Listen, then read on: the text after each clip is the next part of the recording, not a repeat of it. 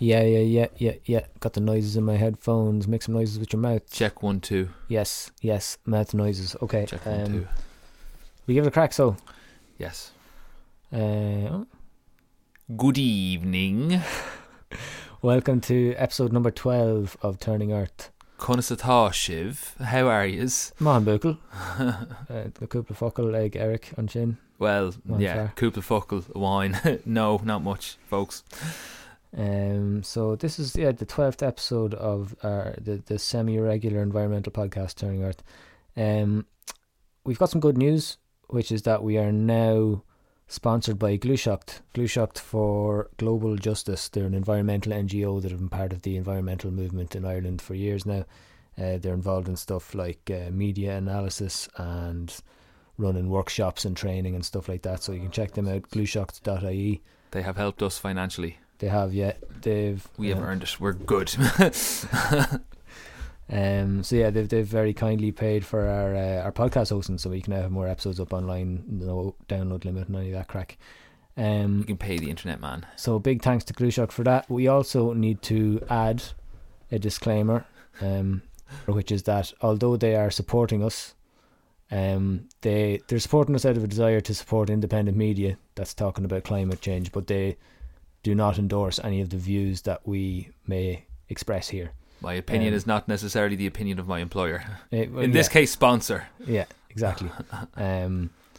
So basically, in other words, Soros. Yeah, exactly. So if you take issue with Anton, we say talk to George Soros, don't talk to Glúiseacht. Yeah. We all know who's really pulling the strings. There's some of them Soros checks. But yeah, seriously, if Anton, we say it bothers you, talk to us directly. And in general, even if actually send us an email or send us a message if you want to correct that and we said, or if you want to argue. Yeah, I think we're going to mention that at the end, but we might as well mention it now. Yeah, we're always open for more words and collaborations and telling us we're being silly and all those kinds of good things, or just general contributions, because we're trying to stimulate debate here, folks, and trying to be good, do good things. So if there's anything we covered arseways, or if there's stuff that you think we should talk about that we haven't brought up at any stage, give us a shout. If you want to argue with us, please do that. I love being right and telling people how right I am and how wrong they are. I'm correct. I've always been correct. But I also like being told when I'm not right so that I can learn. So that's also nice. It's not as nice as being right, but that's the crack. So anyway, enough of that rambling. Time for some other rambling. This month's episode is about fossil fuels, more specifically about the campaign group Not Here, Not Anywhere, who are resisting oil and gas infrastructure here in Ireland as part of a global movement doing the same. Yeah, general oil and gas infrastructure. So it's a really cool, well thought out movement. We have a good interview coming up this episode. Yeah, I was hanging out yesterday with Aideen O'Doherty and Richard Curtin from Not Here, Not Anywhere, so we had a chat. I'll play that for you now in a few minutes. Before we play the interview, there's a few other things we're going to talk about. The episode in general, we're going to be talking about fossil fuels and how we're so heavily dependent on them as a society for our energy production and therefore for everything else, for our transport and for our energy. So everything really turns on it, heavily depends on it at the moment. Anyway, that is changing, and that's something I talked to Richard and Aideen about yesterday, about how renewable energy is becoming renewable energy is it's not a pie in the sky thing anymore. It's now what's running a lot of countries at the moment. It's being pursued more, certainly. I know there's some big projects that I was just reading earlier today. Big project in Spain. They want to make as much as they claim that they want to make as much as 90% dependent on renewables in the next 20-30 years. I don't have the figures at the time lying exactly in front of me at this very moment, but that's a hugely ambitious project. But apparently, that's, in Spain's case, because they're so have such problems with water resources and wildfires, not unlike California and the like. Yeah. Not to go off on a tangent, because that's not officially on our list. There's something I remembered there. But it's still, the episode is still going to be about fossil fuel ultimately. One thing I wanted to mention and bring up that actually still follows on from the IPCC report. I think there's a lot to dissect in the IPCC report, by the way. Talk about that for the rest of the year. The Intergovernmental Panel on Climate Change, I believe it stands for. Yeah. So give it by its proper title. The UN report that had everybody talking in the last month or so. The one with we need to reduce within 12 years 45% of our CO2 emissions. But Shell have been. This was actually a friend of ours, Nathan, who sent us this article. It's very interesting. Shell, the same Shell that we've talked about many times in the past, the same Shell who pulled out of the Corrib gas project in Mayo, which is a big part of our history, because of oil and gas not being as profitable as it used to be. That very same Shell have been boasting about how they helped to write the Paris Climate Agreement and had a lot of input into it, which is a strange thing for a company like Shell to boast about, isn't it?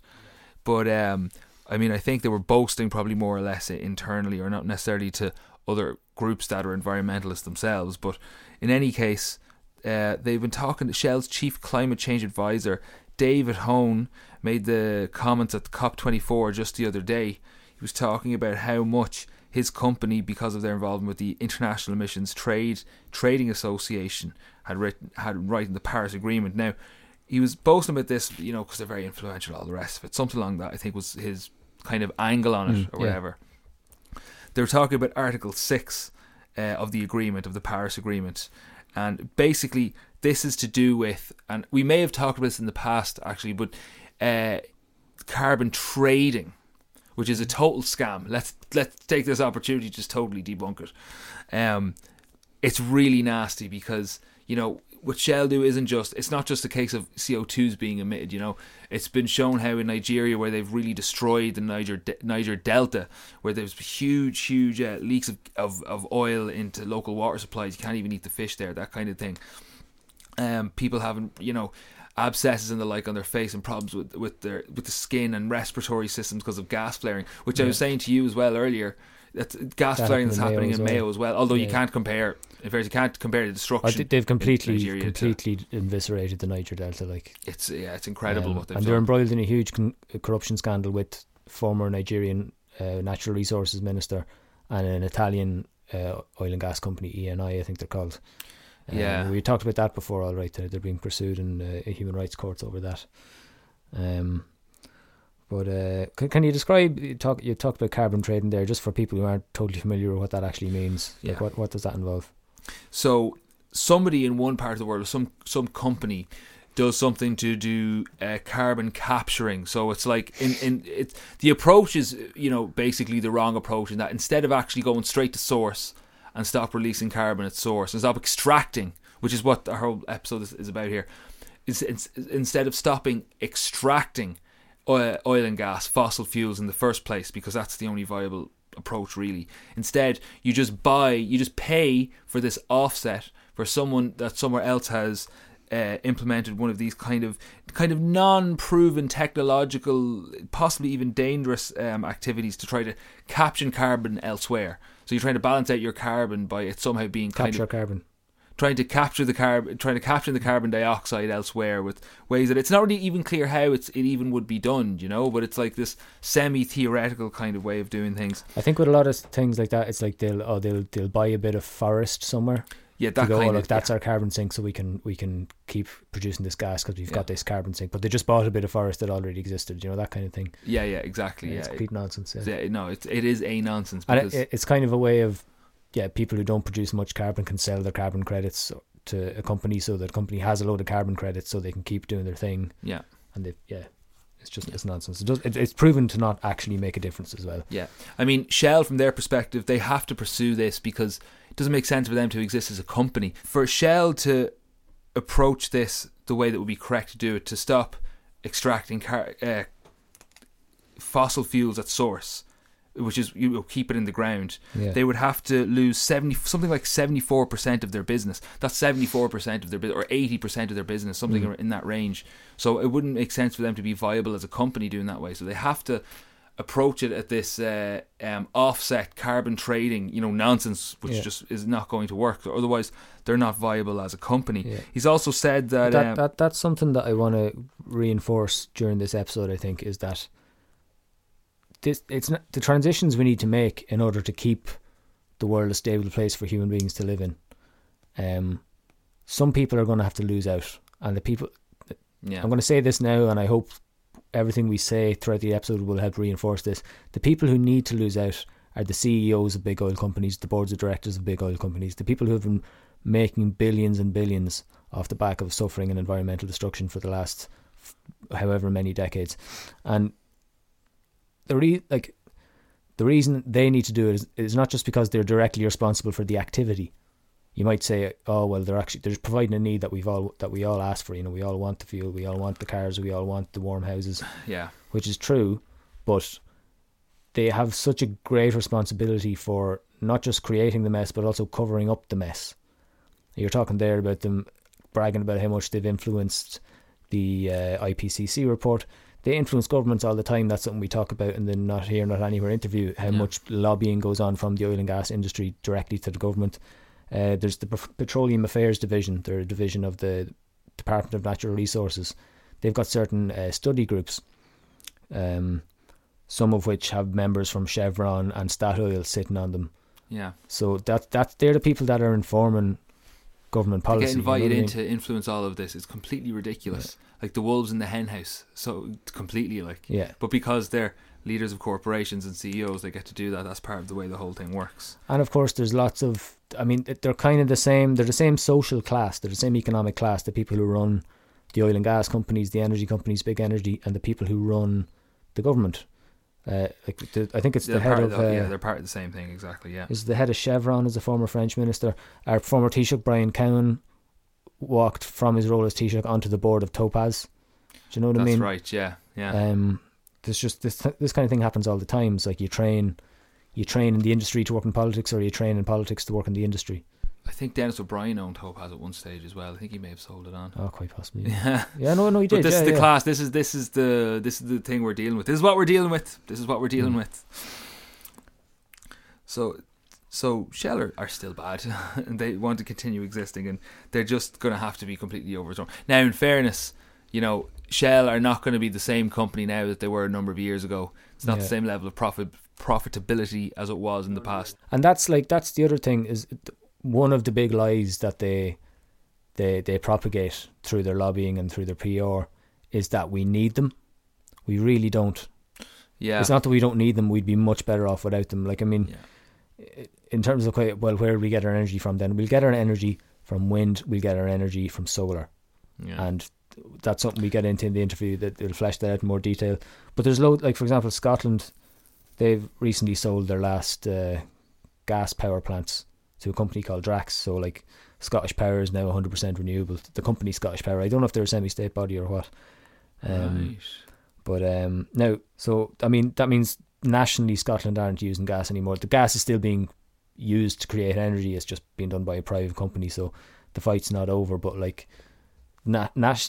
state governments do have a big part to play in this, in terms of using their influence to of course, stand up to the corporations. They have the potential to lead, but of course the tendency in this country is to let the corporate sector dictate how things are going to go, and then the government just goes along with that. There's no reason it has to be that way. That's just a cultural thing, do you know? Yeah. That's just the way things have been done, but why not do things differently? There's no reason why not.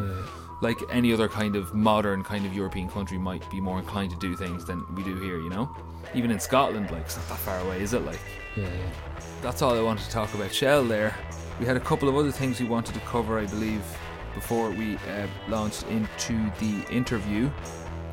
We were going to follow up about Bord na Móna and what they've been doing. Standing in the park, in the sunshine,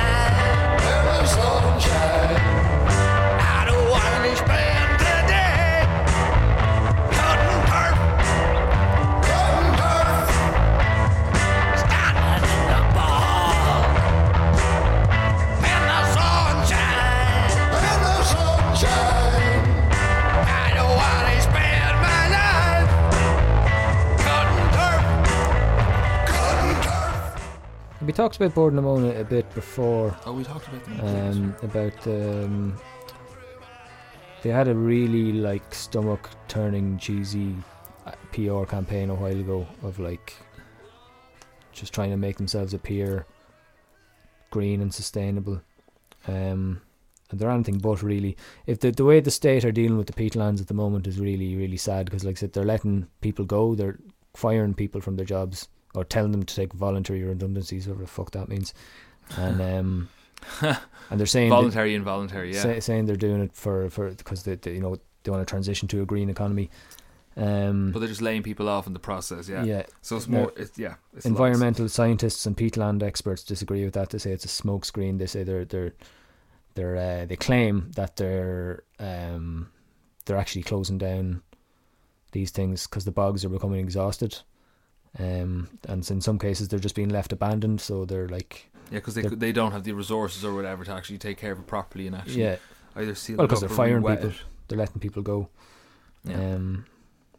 You can't call that. You can't lay people off from their jobs and say that's in the name of environmentalism or climate action. I mean, have you ever heard such nonsense in your life? You know, that's bollocks. Yeah, they could. I mean, it's like we've said before many times. You can be creative and employ. You can create positions to actually things that would be beneficial for the climate. Whether it's like employing the likes of farmers to be to take care of forests and the like, and reforesting areas, that kind of thing. Just as an example off the top of my head, it could be lots of other things. But the point is, you don't lay people off. You use people as resources, and their resources and their time and their. You pay them to do a job, but actually that's a big part of the problem, is that because of the neoliberal ideology that the state has, they think that all public services need to be profitable. They don't need to be profitable. And I want to make a distinction here, by the way, between something being profitable and something earning money. So a state body, a semi-state body, can earn money to pay with the wages of its employees.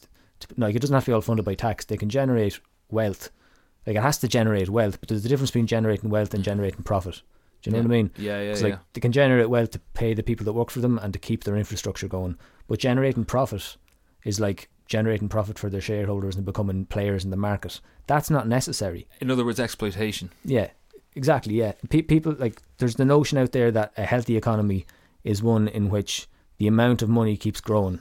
And the amount of profit that's not the case. A healthy economy is where the money is constantly circulating. That's a healthy economy. Absolutely. Right now, the money's moving. You keep people working. You keep getting things done. Yeah, but that's not what I mean. Like, I think I read that out from the Board and Mona website before, that they're becoming a big player in the market internationally, and that's what it's all about with them. You know what I mean? And they're not actually.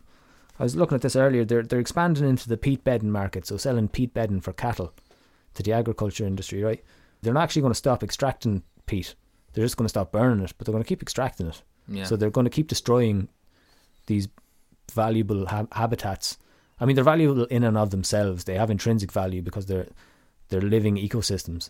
But in terms of how they benefit us, how they benefit human society, they're carbon sinks. Yeah. And we need places like that to keep sequestering carbon, to keep sucking carbon from the atmosphere, and to keep putting out oxygen. We for need a long them. time to come. Yeah, we need them. Our lives depend on it. Like, it's not just. Oh yeah. But all Board and Mona care about, and the state in general, is making short-term profit for the people who don't need any more fucking money, to be honest. We can't operate on that logic and get done what we need to get done. It just can't be done. It can't be for a profit motivation. Yeah. It has to be discarded. There's no way around it. Way around it. So they're letting workers go, saying that we're being green, we're transitioning to a green economy. Yeah, and how dare they try to mar the concept of being green? You know. Yeah. It's disgraceful. I think I feel pretty justified in saying fuck them. Do you know what I mean? Like, that's yeah. I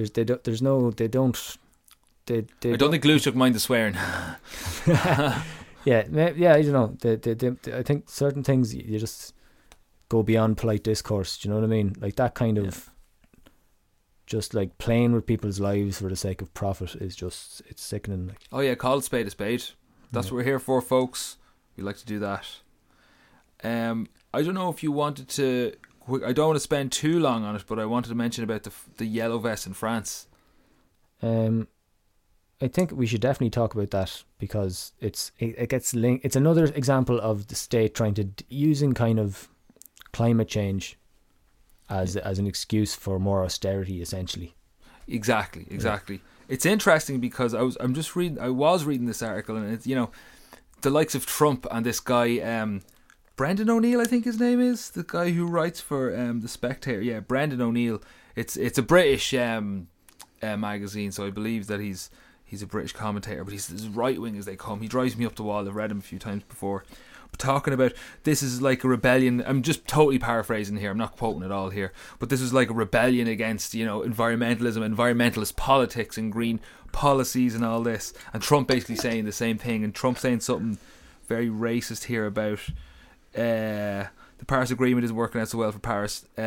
Protests and riots all over France. People do not want to pay large sums of money, much to third world countries that are questionably run, in order to maybe protect the environment. Chanting, "We want Trump." And then he just goes 2 words, "Love France." You can imagine him just saying that, like just shaking his head and just kind of frowning, but going, "Love France." Questionably run. Yeah. Have you ever seen the racism That's of gas. He described African countries before as shithole countries. It was just so ironic him saying that. I mean, Yeah. he know. questionably runs a shithole. Like, There's something later on about him saying that the United States was the only country where emissions went down last year. He loves saying that America's great for its clean air. Air is very clean. But despite all of that, you see, of course, the French Yellow Vest, what sparked it, now I use the word spark very intentionally, was a tax on diesel, I believe it was. So, on the face of it, it's against something that is polluting the environment, etc. But really, it was a straw that broke the camel's back, not unlike the water charges here in Ireland. After too many things, one more tax on everyday living that people can't take anymore, basically. Yeah, and it's as you said, it's a cover for austerity. Yeah, and as you know, and it's been as I've seen argued that it is more about redistributing wealth upwards. Well, distributing wealth upwards. So that's what the whole game is about. That's all the stuff I was talking about with Borden Namona. That's what that's all about. You know. Yeah, and it's we'll cut our employees because that's less expenses. Yeah, because the whole goal is to keep it profitable. Yeah, employees an expense, like. Yeah. Do you know what I mean? But specifically, there was a communique issued on the November 23rd where the Yellow Vest said that France should, quote, put in place real ecological policy and not a few piecemeal fiscal measures, end quote. So I think that, communicates pretty well that, that is a misrepresentation of what they're about and what they're doing. They actually want climate change to be tackled. They want it to be done properly and really done. So sure, as we know, there was that article that came out a while ago, or the study that 70%, 100 companies are responsible for 70% of global emissions. Absolutely, yeah. It's not. Think about that. It's not. I mean, definitely people driving cars and we use oil and gas to heat our homes. All of these things contribute, and we can't discount them. But that's not where we need to start with the work. We need to start. It's basically wealth inequality is the driver of this stuff. Really, is the more wealth gets hoarded, the more pollution happens. And these are big things to be talking about, I suppose. And it's you might not directly see. They're important to be talking about. That's them. why we do this. We link all these little specific things into the bigger picture. But I mean, because of that, that might seem like a bit of a mad thing to draw a correlation between. But there's these things happen in loads of varied and complicated ways. Yeah. So we can dig into this a bit more at the end.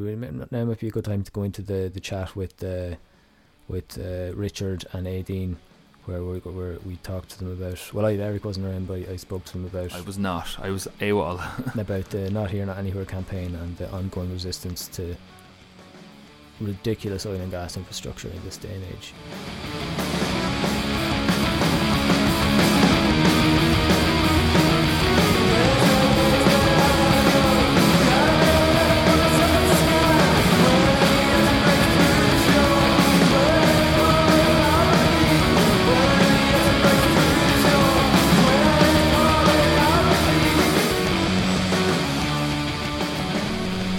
Sitting here with Aideen O'Doherty and Richard Curtin from the Not Here Not Anywhere campaign. I suppose first of all, could you just want to introduce yourselves? How did you wind up here talking to me? What happened? Just in general, or my background in activism? Your own background, and how did you get involved with Not Here Not Anywhere? So my own background, I probably been involved in kind of environmentalism and kind of campaigning since around 2011, 2012, and mainly was involved. The first taste of it was involved with the kind of anti-fracking campaign, and that took me to a lot of different hotspots around the country, especially up north, when that whole kind of campaign developed.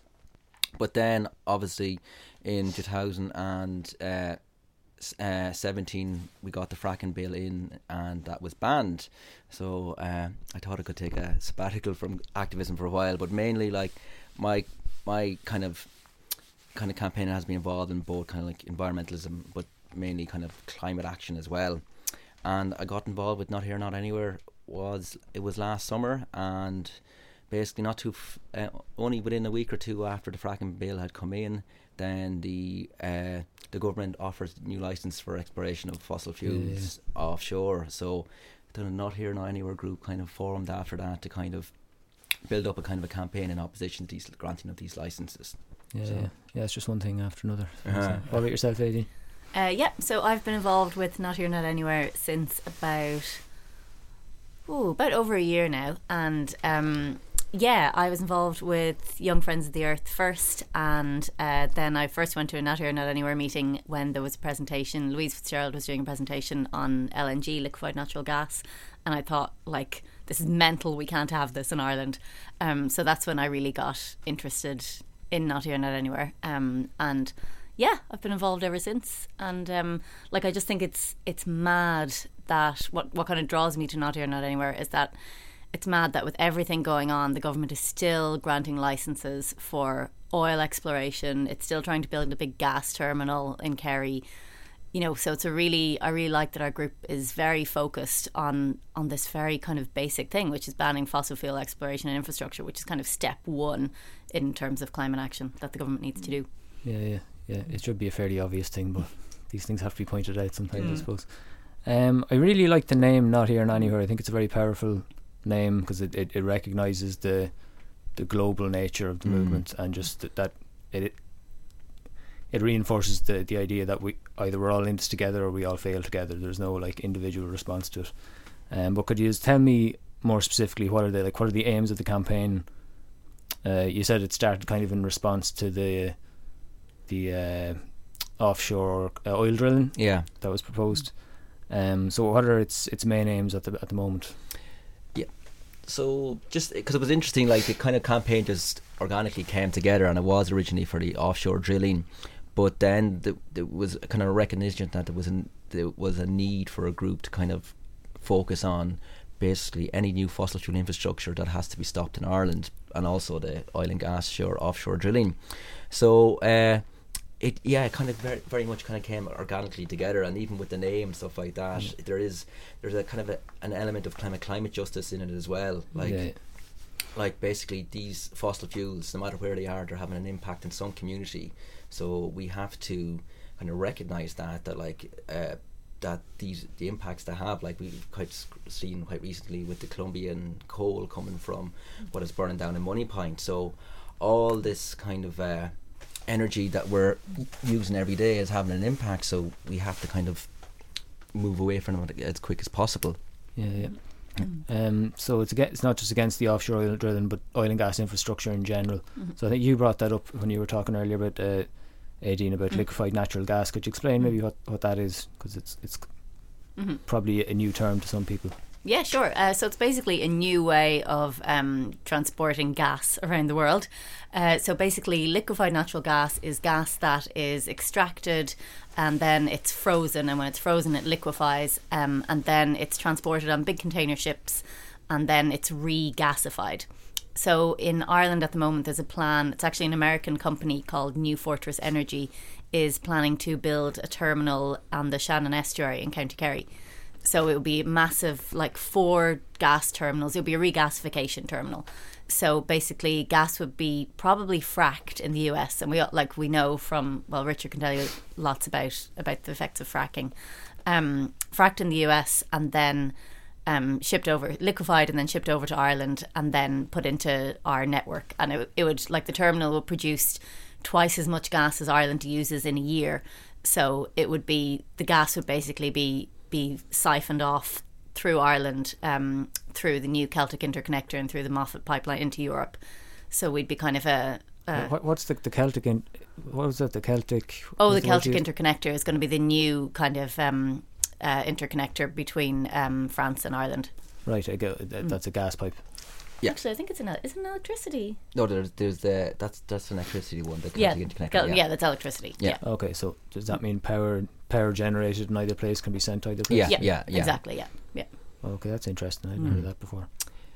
But it's kind of interesting as well with the kind of whole thing about the Shannon LNG project as well. There's they're going to build a 500 megawatt power station, right? And it looks like in the there's same area, like in the same area, right on the same site, basically. Yeah. So it's going to be used within the kind of cooling and for the regasification as well. But obviously, there's going to be lots of extra power which will be exported out onto the grid, the electricity. So it looks like it's kind of like a total replacement for the Money Point. yeah. And when you kind of look at the thing about the whole kind of Shannon LNG and kind of gas as well, natural gas is for the last like 10 or 15 years we've been told that this is a bridge fuel. So basically we can move from, as we move away from coal, we can use natural gas as this kind of intermediate until kind of renewables kind of come on stream or come more as we head towards more kind of 100% renewables. But unfortunately, when you look at things like the methane leakages, now unfortunately with methane, it's up to when it's global warming potential, it's up to 84 times more potent a greenhouse gas than carbon. So and along the entire process from upstream emissions to kind of like well failures to the regasification to transport, there's fugitive gases all along. So unfortunately, unburnt methane is getting out in the atmosphere and is having like a massive impact on climate. And the research actually shows that it's actually a dirtier fossil fuel than coal. So we're going to like possibly like shut down Money Point and have this dirtier fuel going into the power station. Yeah. And it would last 40 to 50 years as well. That's the lifespan of an LNG terminal. So, I mean... So you're economically then you're locked into that. Yeah, absolutely, yeah. So any resources that could go towards renewable energy or developing any sustainable energy, they'll go towards this massive fossil fuel plant instead. So I know he's made a submission to the government with regards to the climate emergency bill. I wanted to ask if he's made any other kinds of submissions to the state in relation to the other bills that are currently being stalled in the Oireachtas, or did you just get any kind of response? Has there been any kind of interaction at all, or he is kind of shouting into the void when it comes to that? So yeah, in terms of the other bills, like the climate emergency bill is the one that we're focusing on because it's to ban the issuing of new licenses for offshore fossil fuel exploration. So it's directly related to our campaign, whereas the other bills aren't really directly related to the campaign. But with the climate emergency bill, I mean, before it came to the second stage in the Dáil, we did have some meetings with TDs. There was a submission as well. We gave TDs a briefing. Like, the interesting thing about the climate emergency bill was that it almost hinged, getting through the second stage in the Dáil almost hinged on one person, really. And that was when Timmy Dooley, who's Fianna Fáil's environmental not advisor, what would you call him? Spokesperson. No. Okay, so when Timmy Dooley, who's Fianna Fáil's environmental spokesperson, when he sort of said, he tweeted out the night before the bill was due to be voted in the second stage that Fianna Fáil would support the bill. And that was almost the thing that kind of, because once Fianna Fáil supported it, then, all the parties were supporting it except for the government, so the bill got through to committee stage. So it was almost a tactical thing rather than Fianna Fáil actually wanting to ban the issuing of new licenses. It was almost kind of a, this is something that'll make us look good. Or so it's interesting, like that's how politics plays out. Like the government, we all know what its climate strategy is like, or what its climate inaction is like. So it's kind of you're learning about how to almost play politicians off against one another, right? Which is kind of depressing. Yeah. Yeah, it was because it's interesting. We had there was a mass lobby there on Wednesday, and you could talk to certain politicians, and they're kind of like a lot of the politicians had the same spiel, like we're doing a lot in climate change, and we've this report and that report, and you just kind of get bamboozled by these numbers and figures and this and that, and like when the brass taxes come down to our emissions keep going up, we keep granting license, we keep building these infrastructure, and that's like it's down to a simple maths. Like if the emissions are going up, obviously your plan's not working. It's like the same when Peter McVerry talks about homelessness. When there's still a crisis, like obviously your plans aren't working. So it's very frustrating in that regard. Yeah, talking about them kind of speaking from their script, I was reading about the like statements the state have made various times, basically committing themselves to oil and gas production, not just building new infrastructure.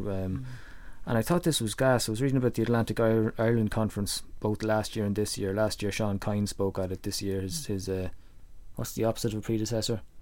Sean Canny. Sean Canyon, yeah, that fella. Successor, that's the word. Yeah.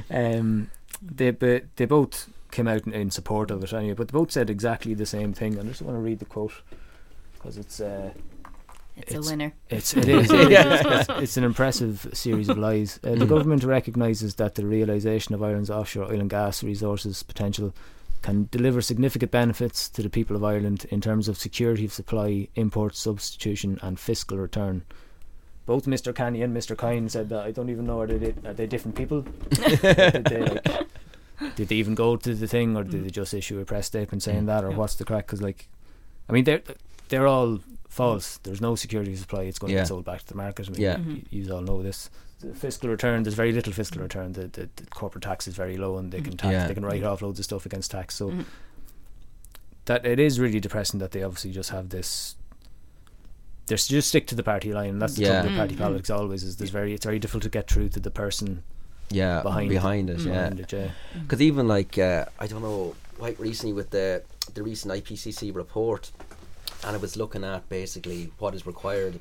And it's they're saying okay, in the next 12 years, if we want to stay within 1.5, we have to do mass reductions in fossil fuels, our emissions, and it's up to 45%. That's just to that to be achieved, it's going to take astronomical, kind of societal changes, and the government just don't seem to care, or just don't seem to have the ability, or just don't recognise it as the top priority. And it is kind of frustrating. It was interesting there, even with the Taoiseach on Friday night. It was something it was a side thought at the conversation when he had on the late and stuff like that. So it just does not seem to be one to the fort with them. And the companies have a lot to answer for as well. The oil and gas companies. Even in Ireland, we have Providence Resources, who's trying to do all that drilling off the coast of Cork and Kerry. And they lobby. And a politician told me the other day, he was a fairly new politician, Fianna Fáil politician, at the SCC Stop Climate Chaos event on Wednesday. He said, since I've come into office, since I've become a TD, people are just at me. There's companies at me all the time. They're lobbying constantly. Even during the summer we were saying this, that Providence Resources sent a letter to Sean Kine, who was Minister for Natural Resources then. They sent him a letter about the Climate Emergency Bill and how it would be damaging to Ireland's energy supply and etc. And they didn't file it in their lobbying return, and so they had to be they didn't even get a slap on the wrist for it. They just got told, oh, you should file that now. So all the time there's all this kind of under the surface pushing of politicians by people with a lot of money as well, people with more money than us. So interesting how that works.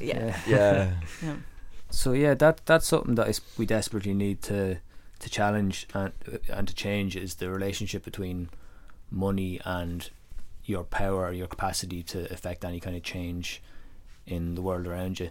And of course the companies are going to want to do everything in their power to stop that challenge from succeeding. So they're lobbying the state a lot, but they're also trying to influence public opinion with the usual kind of garbage about jobs and all that stuff. I know the Providence have come out saying, and amongst other companies, that oil and gas still plays a big part in the Irish economy and all this kind of crack. And Shell lost billions on the car project and all out of it. So that's and it only created 100 long-term jobs. That's the same with Shannon LNG. They were actually, it's funny, the project has been sort of around for a while, and back in 2007, but it ran into various issues. Back in 2007 they were saying it would provide 50 long-term jobs, and now it's providing 100. So I don't know where the difference comes from.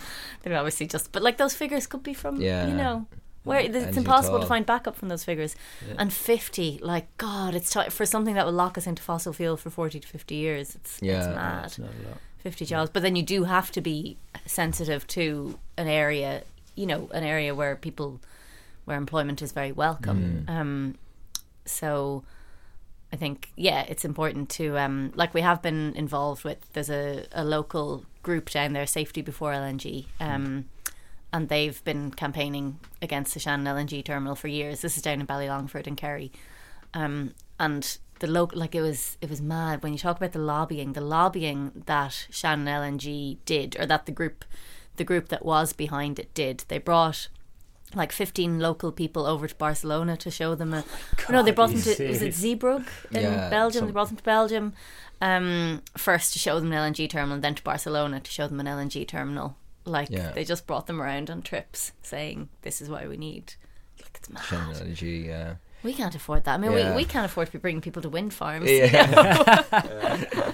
But it's like when you talk about the lobbying and stuff like that, like 99% of campaigners are doing this under, like, in the evenings and stuff like that, and you're just such limited capacity. So it's when you are up against kind of a David versus Goliath kind of situation, when they've like full-time lobbyists who can basically spend their entire working hour kind of working on these particular projects, pushing politicians and stuff like that. It's a task and a half when you're That's why it's so satisfying when we win. yeah exactly. And like, it's important to remember that there have been a lot of gains in the last few years, like with the fracking ban and it was massive stuff. And that was like there definitely there has been fantastic kind of achievements in that, and hopefully now this Shannon LNG will be the next project to kind of go as well. Fail.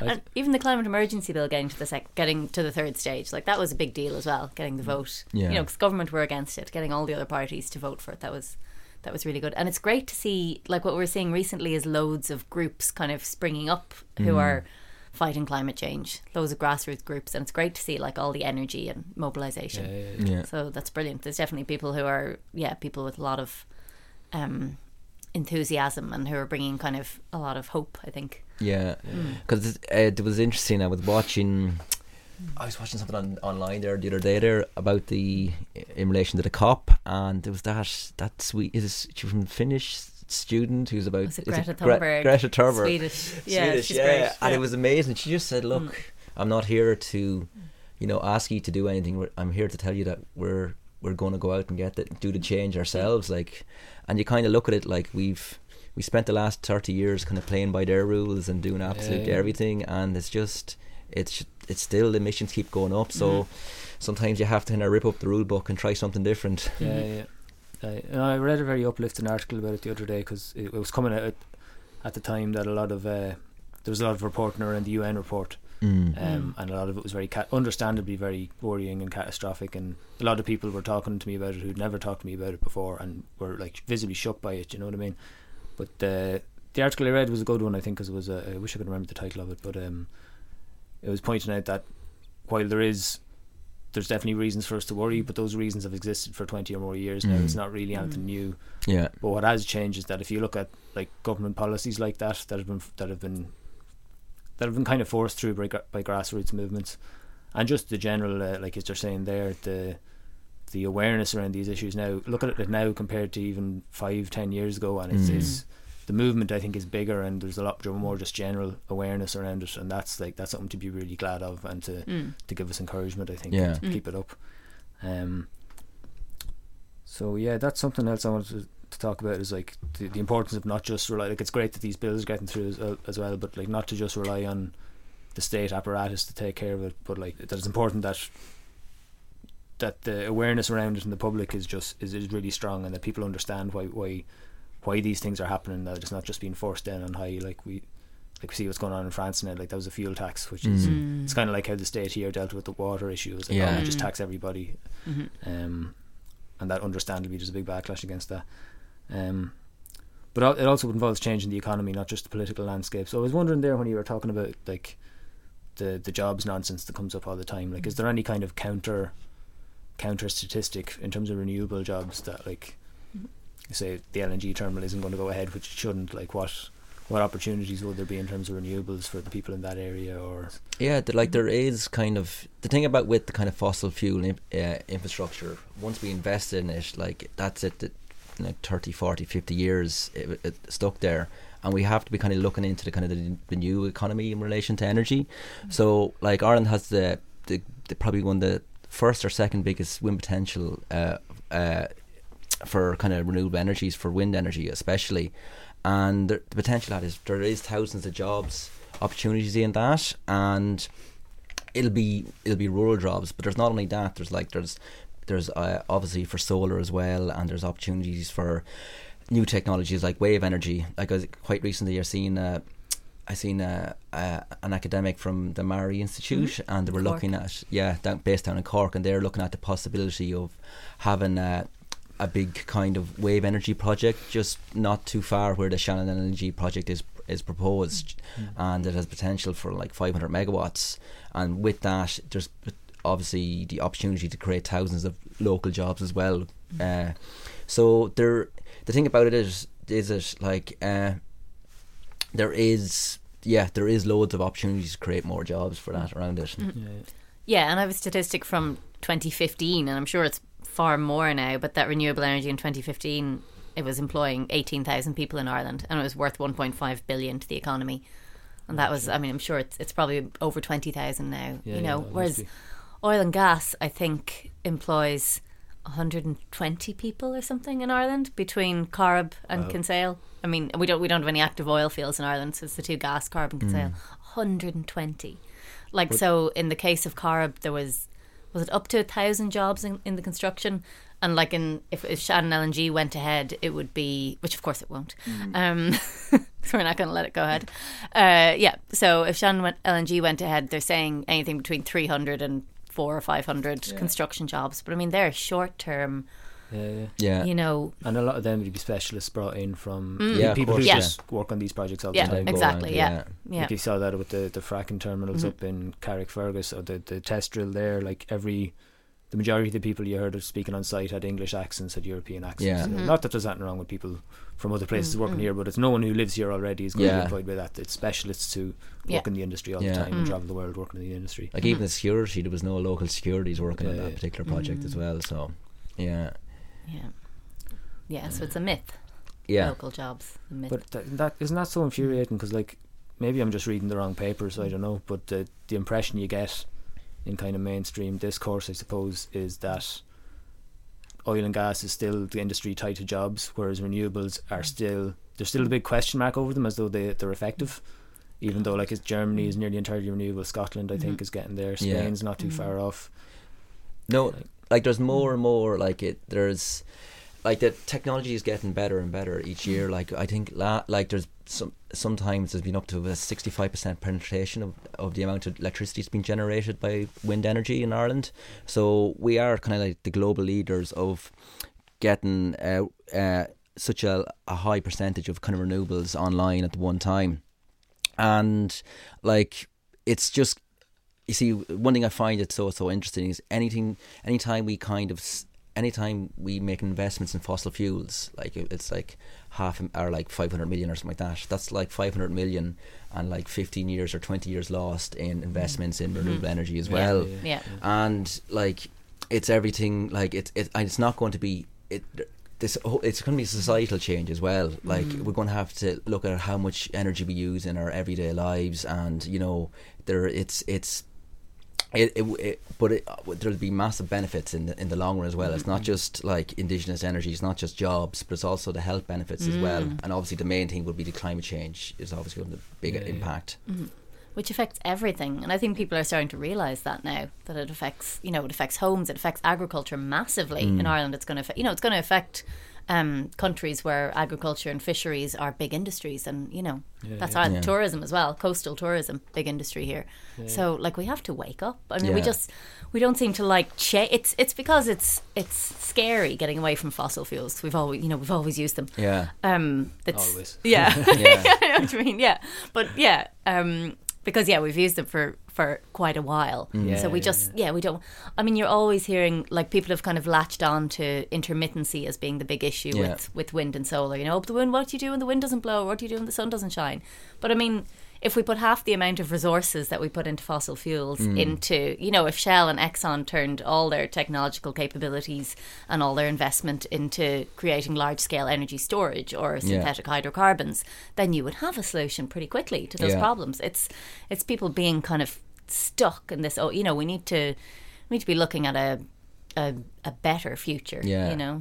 And I kind of like with the kind of renewable energy future, it kind of it gives this opportunity to democratize energy as well. So there's more opportunities for kind of like communities to have community energy, renewable energy projects like wind farms, like and there's you see what like they've done in kind of places like Scotland, where they had a kind of a target of 500 megawatts of community energies or renewable energy from community projects, and they reached that target like about 4 or 5 years ahead of schedule. And then there's other models in kind of like in Denmark, where they for each kind of renewable energy project there has to be 20% of it locally owned. Okay. So that kind of gets local buy-in, and that kind of alleviates kind of opposition. So like one thing that I find the most kind of like frustration yet positive in relation to climate change is like we have all the solutions, like it's but it's just getting that political will, getting kind of the public buy-in. And that's just kind of that's going to be probably the challenge we face. And it was one kind of interesting point I just wanted to say as well. I was talking to an expert in relation to he's an expert on renewable energies and fossil fuels, and he was saying that like obviously it's going to be a big task to get over to 100%, but he's saying like it's only probably 10% a year, 10% of the entire year's energy usage that will result in kind of intermittency. So there'll always be sun with the solar. There'll be majority of the time will be wind will be blowing, and then for those times there's the lulls. There's things like as you were saying, synthetic hydrocarbons and stuff like that, like using hydrogen and electro fuels. So have you heard about those before? Have you? No, so basically you kind of generate kind of hydrogen. Anytime you have surplus of wind or surplus of solar, you use the kind of spare energy to generate hydrogen, which then could be stored. And then once you kind of have intermittent times, you kind of use that fuel then, if that makes sense. Right, because that's definitely a big one that comes up in the sort of arguments against is the issue of storage, how do you store the energy. So that's interesting. So there is the solutions are there. It's just the political will is lacking. Yeah, and something you brought up there as well, not just the political will but the public opposition. We see that a lot in Ireland, opposition to wind farms.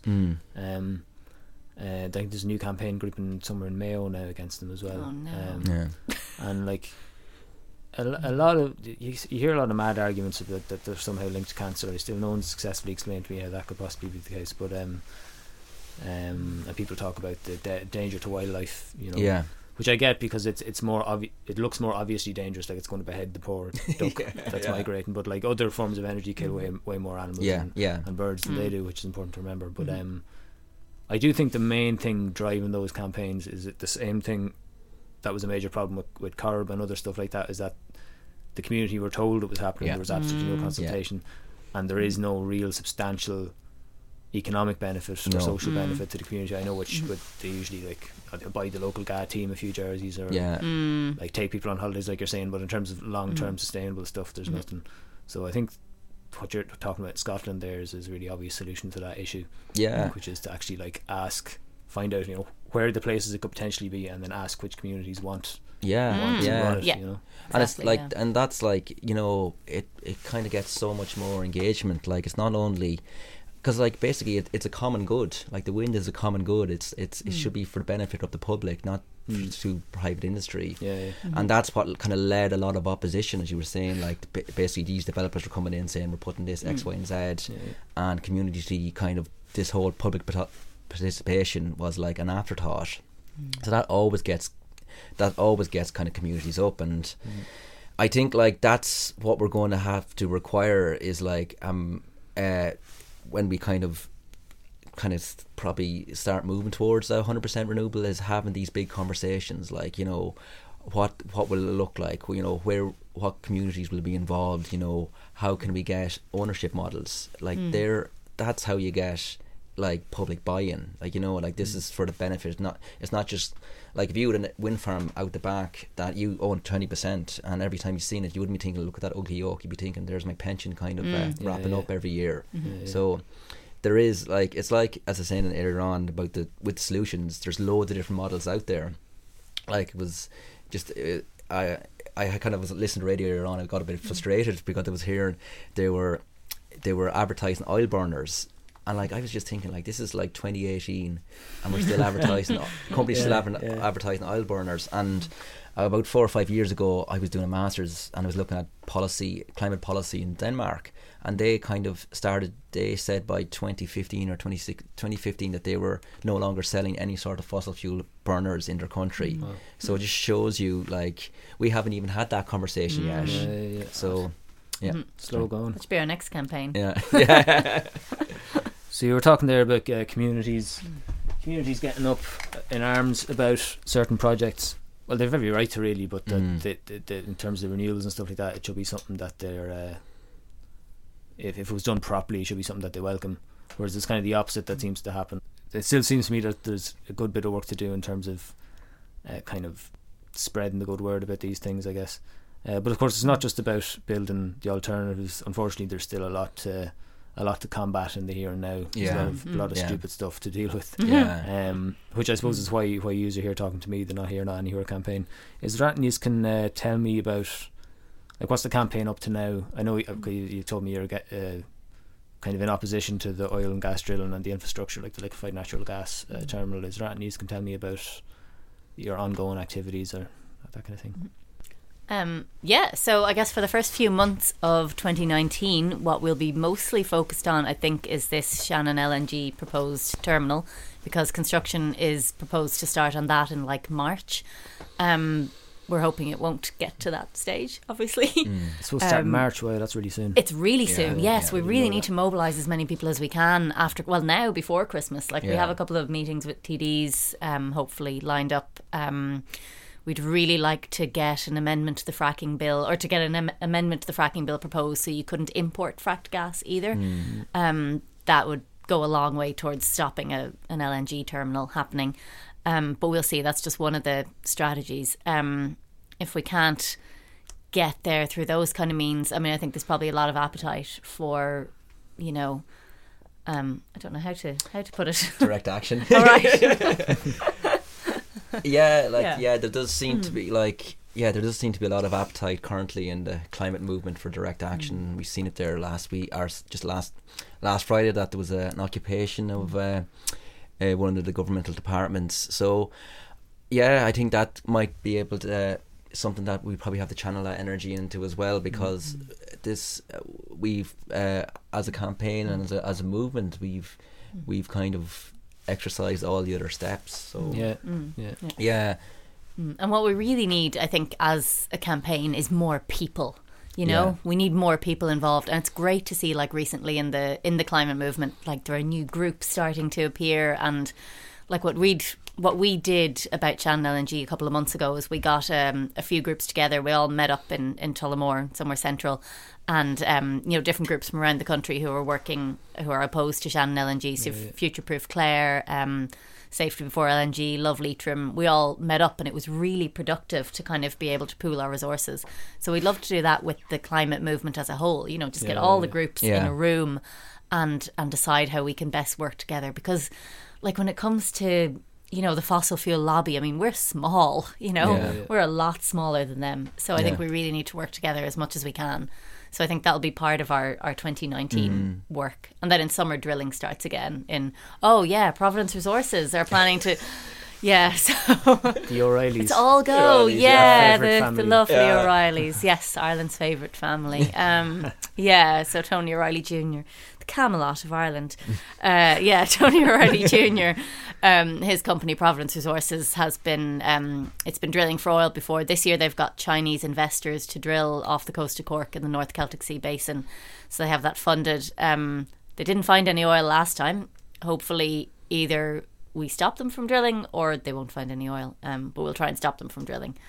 But we just need people to get involved. And the thing is, it's going to take all types. It's like, look at the thing I find now is this kind of the climate movement is like, it's probably the biggest civil rights movement of all time. Like, if you look at, like, the suffragettes or the Catholic emancipation or any of these other movements, like abolishment of slavery, like, it's going to take mass movements as well of people. So we big shout out of if you ever want to get involved, definitely get in contact with us. We're on Facebook, we're on Twitter, we're on online as well. Mhm. So Sound, yeah. So Yeah. what would be the best channel for people to get in touch, which is if they wanted to get involved? I think Facebook Messenger. Facebook so Messenger, we're yeah. at Not Here, Not Anywhere IRL. And then Twitter is at NHNA, I think Ireland, or is it IRL? I think it's Yeah. NHNA Ireland. and the website is just nothere.notanywhere.com. Okay, Yeah. sound. Actually, Yeah. that's a good start. We have parties too, just to get that in there. Like Yeah. we are crack as well. Yeah, like we're plus Honestly. crack, yeah. Oh yeah, and if Christmas drinks on the 19th, yeah. and we'll have a new members meeting in January if Yeah. anyone wants to. Yeah, that'll be a good place to start. If anyone wants to burn some activism energy. So, Yeah, yeah. That's go on. Say your line. no, No, it's brilliant. I forget what was it? It's skip the gym, join the climate movement. yeah, or something like that. Something cheesy. New Year's resolution. That sounds yeah. like a good New Year's resolution. Yeah. Go on the lash together in December and then knuckle down in January. Exactly. That's it. Yeah. Sound. But that's great. I think we'll have to leave it at that now because that's about half an hour now. So Perfect. thanks for coming down and talking to me. That was class. Cool. Cheers. Thanks Thanks, for having Tommy. us.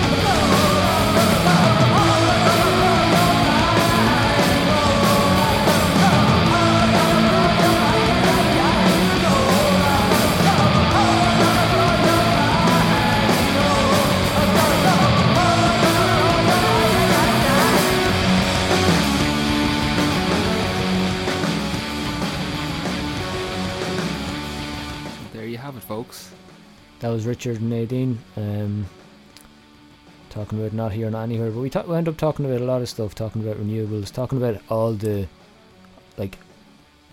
opportunity and potential we have for carrying ourselves out of this crisis that we're in globally, that the globe is in. It's not just Ireland that are part of this, but like we need to focus on what we can do here because the here is where we are. Yeah, and as we've been saying through lots of different ways, Ireland is not living up to its expectations and has failed a lot recently in general. But we can pick all this up.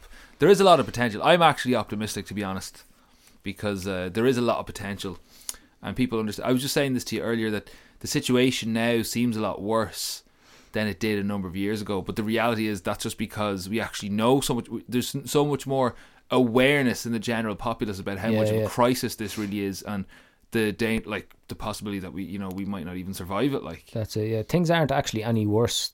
Well, they are kind of, but they're not much worse than they were 10 or 15 years ago.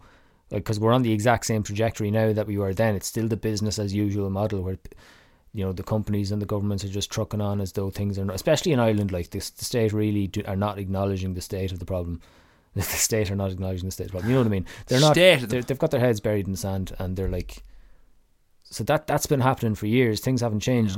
Climate change has been happening since we started burning oil, and things have been bad since the 70s. We've known, well, certain companies have known it's been bad since then.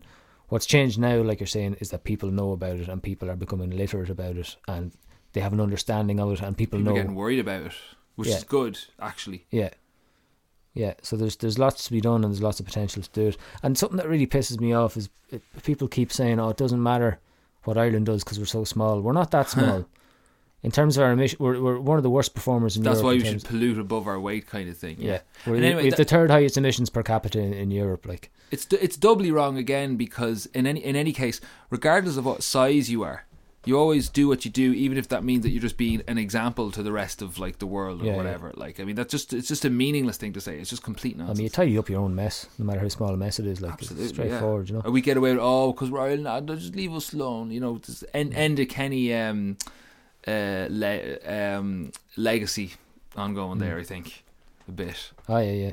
Just keep going, be grand. Just forget about us. We're exceptional. We're grand. You know. It's part of the same logic that kind of makes that sort of leprechaun game that politicians play, being the lapdog of the bigger countries. Like, oh well, we'll do whatever you want. You know, we're easy going. Whatever you have in yourself. Yeah, you want to exploit our low tax rate. That's cool. You know, and establish our as much headquarters. As we want, not caring. You know, we've beef to sell. We've world class beef. So we were going to end the podcast by saying, "Eat the rich, folks." So yeah, there's loads of positive stuff to do, and like we just need to do it. But also, you're dealing with people who are much more powerful than us and who carry a lot more wealth and have a lot more influence. They need to be challenged directly, and as far as I'm concerned, they're the ones who are going to have to take the brunt of this. because it's the oil and gas companies, the big energy companies have hid this information from the public for so long.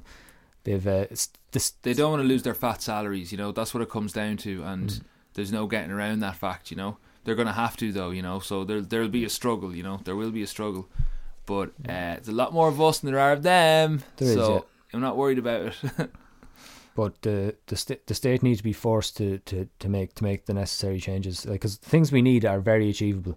You know, we need free public transport, which was recently done in Luxembourg, I believe, wasn't it? That's right. Yeah. We need community-owned, sustainable, renewable power generation, energy generation. Yeah. And that needs to be community-owned and community-led. And we need and to locally supplying also. Exactly. Yeah. So people can generate their own energy and sell it back to the grid. And we need to be cultivating our own food. We need to be growing our own vegetables and cultivating all the food we need, because right now we're not growing any vegetables here, hardly any, and we're reliant entirely on animal agriculture. I'm feeling a bit ranty at the moment. It was about talking about things that piss me off that I hear gobshite say. This whole Ire-Exit thing. Do you know what I mean? People saying that we need to leave the EU, talking about sovereignty. That is shallow as shit.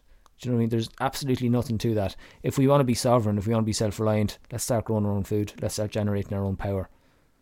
The problem isn't overpopulation. The problem isn't the EU telling us what to do. The problem is that there is huge wealth inequality globally and in this country, and that needs to be tackled.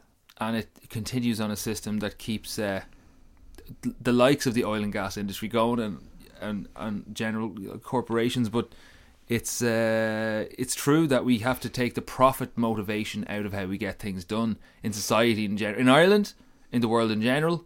But without taking that profit motivation out, it can't be about that. You know, you can't, like as you were saying earlier, you can't have an economy that works correctly if it has to be growth all the time, as in profit growth. Yeah. You have to keep that. It has to keep moving. The money has to keep moving in order for the economy to be good. Yeah. So, you know, a truly good economy doesn't rely on profit for shareholders. You know, a real economy actually keeps the ordinary economy moving. It keeps the poorest people are also it's just distributed out. In other words, you know, the money's moving around constantly. So without that, it's the same